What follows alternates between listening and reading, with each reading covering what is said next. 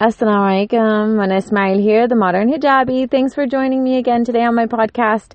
I'm hoping that your journey to hijab is going very well, or that you're really learning a lot and benefiting from these podcasts. So I really hope that this is good for you, and that you feel like this journey will be easier for you, more seamless and more enjoyable in the end. So we are on step number 6 today. And we're almost done our journey, and I hope that you're feeling like you're coming to a point where it is going to be easier for you, or you're getting to the end of that journey with me here.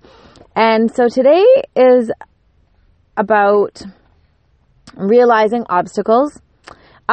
It's sometimes a step or a situation that puts people off from wearing hijab. And as much as I always try and show that hijab is amazing, and as you heard in my previous podcast, number 5, about your personal style, and I was saying about how hijab doesn't get in the way of anything, but that's when I'm talking just about the clothing aspect of it. But there are obstacles that will come from wearing hijab, and I don't want you to not know them. When you start something or you make a life change, you need to be aware of the good and the bad and the ugly of what you're going to be doing. And the good, I mean, I can go on and on and on about the good of wearing hijab and how incredible it is. And there isn't really anything bad, but there is the complications. There is the little bit of obstacles. There are some issues that you may face in your life, and I want you to be prepared for those and be ready to deal with them. And I want to give you some tools to deal with them. So one obstacle which many people ask about, I have never faced it, but it is possible, is employment. So there are places that are not so excited about having a muhajjaba working for them. It really depends on the type of work. I've never really come across anything like that in my life. Also, I don't know many people who have. And really, I mean, they're not going to tell you that because you wore hijab that you are not going to get a position, okay? That's, I mean, obviously not something they're going to do. But it is possible that it could have been a factor. Now, I don't want you every time you don't get a job to think, oh, it's because I'm wearing hijab, I better take it off. No. Right? Because these things are rizq, and it's all nasib, and it's a ni'mah from Allah subhanahu wa ta'ala to employment and all those things. So don't take it off in fear of that you're not going to get a job, because you will. Just, you need to have faith and stay steadfast in your deen. Now, the other thing is just the general image that people have about Islam and muhajjabat, and that I think it's really important to equip yourself with information and knowledge and the confidence in order to face those people. People will undoubtedly stare at you sometimes. Somebody will come and ask you a question. Somebody might be rude to you. Somebody might say some sort of ignorant comment to you. And I don't want you to take that to heart. It is not about you. It's not something you take personally. It is their issue with themselves, with people who are different, with our deen. It is their issue that they have taken in information from the media and such, and they have made that a reality. Okay, we know who we are. We know that the media does not reflect us, and we don't need to live up to those. We don't need to defend ourselves in that sense, okay? I want you just to be calm when you're speaking to these people, be respectful back, and basically show them who we really are. Okay, show them what our values are in a respectful and calm way. And ignorance is just a lack of knowledge, and people fear what they don't know. So really, fear stems from ignorance, and that's partially their fault for not knowing, but maybe it's not. Maybe they haven't been exposed to Muslims. Maybe they have been told so many negative things, and at some point those things stay in our minds and come out in our subconscious when we're trying to deal with people. So it's okay if people talk to you in a less than respectful way, as long as it's not, over the top and they're just not threatening your life or those kinds of things. Okay, if it's just comments and questions and stares, it's okay. Just deal with it in a calm and respectful manner. Now, when you are doing activities such as swimming, such as different sports, those are the things you're going to just need to alter your hijab or cater it to that event. So when I go swimming, I wear my Islamic modest swimsuit, okay? You can find those all over the place. They're fantastic. I love mine. And you're going to cater your hijab to that. Okay, you're going to go to the beach, you're going to cater to the beach. You're going to go skiing, you're going to cater to skiing.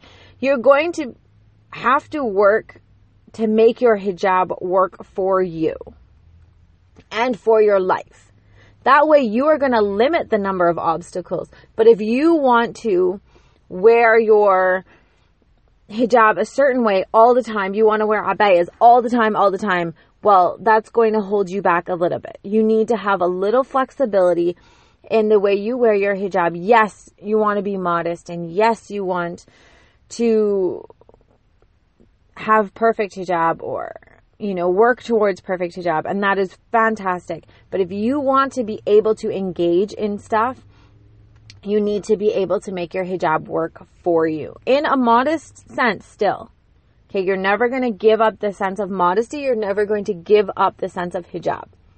Okay, it's always going to be there, but you are going to change it a little bit to make it work for the situation that you are in, for the type of employment you are in. Okay? Basically, I think that's mostly the main obstacles that I feel like there are. Dealing with people as well as catering your hijab to life and what that looks like and how that works for you. Okay? I want you to be flexible. I want you to be open, and I want you to be ready. Okay? Your greatest tool in dealing with this is knowledge. Okay? Knowledge. You must understand hijab. You must understand Islam. You must understand the role of women in Islam, because people will ask you, and I don't want you to freeze up. I don't want you to not have the answer. So please do some reading. Listen to lectures. There are fantastic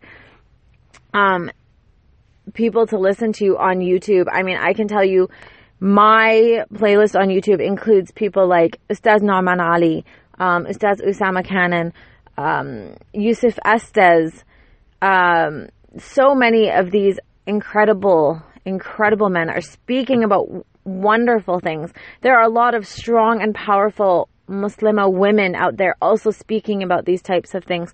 Go on TED Talks, you're going to find them. And I want you to just listen and take in what they're saying and put those lines, those comments, the things that they're saying into your toolbox and carry that around with you when you are dealing with this stuff. The second tool is going to be an open heart and an open mind, okay? Be open to people when they ask questions, when they look at you, when they stare. If they stare, just smile back. That's all I do. Okay? I let them know that I'm a friendly face. If they have a question, they can come and ask me, and that's okay. I had a man the other day when I was swimming with my daughter.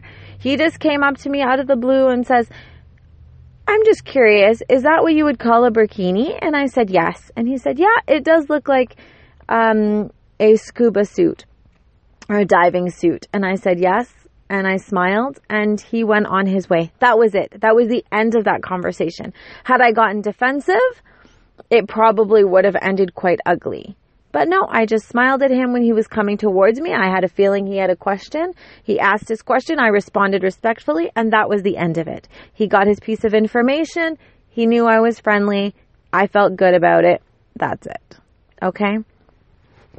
And the other thing is you need to have some flexibility. That is your third tool to deal with obstacles, is flexibility and an ability to adapt. Okay? I want you to be a chameleon. I want you to, whatever situation you're in, your hijab is going to work for you. Your deen is going to work for you. Okay? Especially for us living in the West, we need to be able to bend and twist and stuff. Not to give up our beliefs, but to adapt to the situations that we are put into. I'm not saying that you should go and start celebrating Christmas. I'm not saying you should go and eat things that we shouldn't be eating. I'm not saying you should be going out with your coworkers.